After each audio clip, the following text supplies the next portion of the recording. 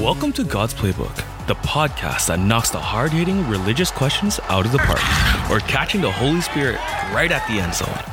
Train your soul and be God's MVP with your host, Father Rico Passero. At the 20, 10, 5, touchdown! Touchdown! This is God's Playbook. Let's play ball. Friends, welcome back to God's Playbook, and Merry Christmas as we continue the Christmas season. Today we're going to study a passage from John's Gospel which focuses on the first disciples of Jesus. This is John chapter 1, verses 35 to 42. We hear in the Gospel, "The next day, John the Baptist again was standing with two of his disciples. And as he watched Jesus walk by, he exclaimed, 'Look, here is the Lamb of God.' The two disciples heard him say this, and they followed Jesus. When Jesus turned and saw them following, he said to them, 'What are you looking for?' They said to him, 'Rabbi,' which translated means teacher. 'Where are you staying?' He said to them, 'Come and see.' They came and saw where he was staying, and they remained with him that day. It was about 4:00 in the afternoon. One of the two who heard John speak and followed him was Andrew, Simon Peter's brother.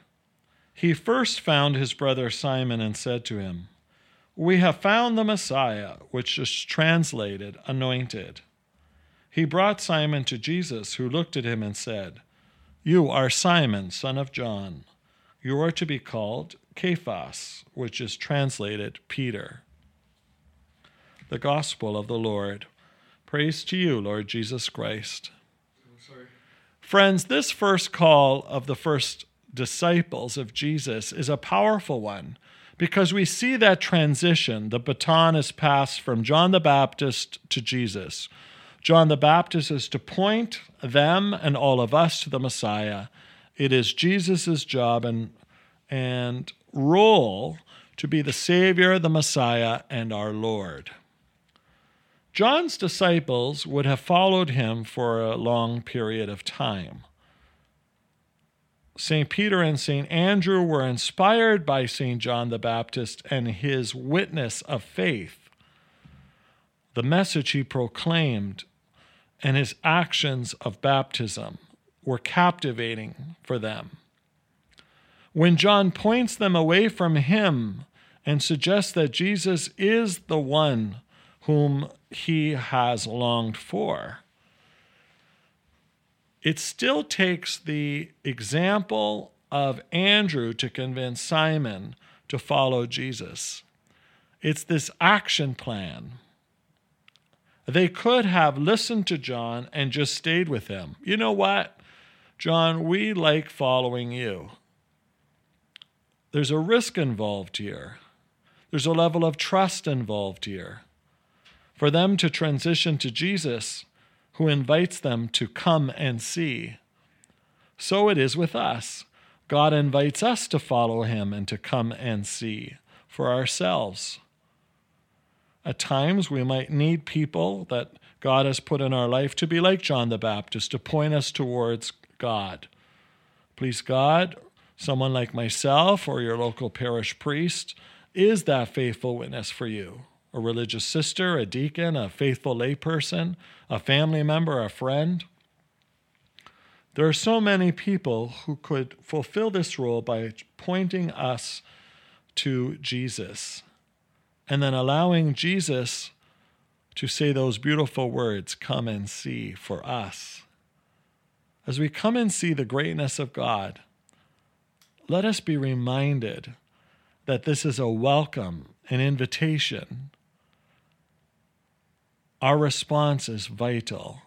May it be the same as Andrew and Simon Peter, likely first out of curiosity, then building on trust, coming to know that indeed Jesus is the way, the truth, and the life, and the only way and person we should follow throughout our lives.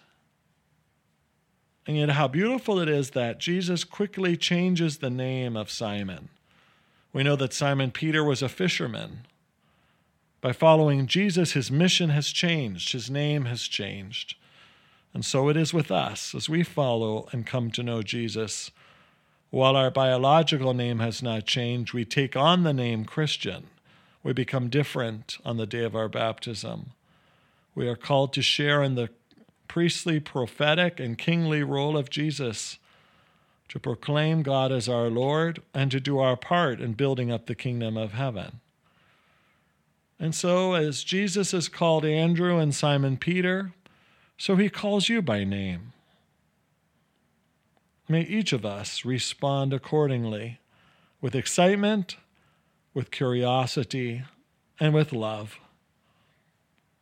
For the Lord delights in you, my friend.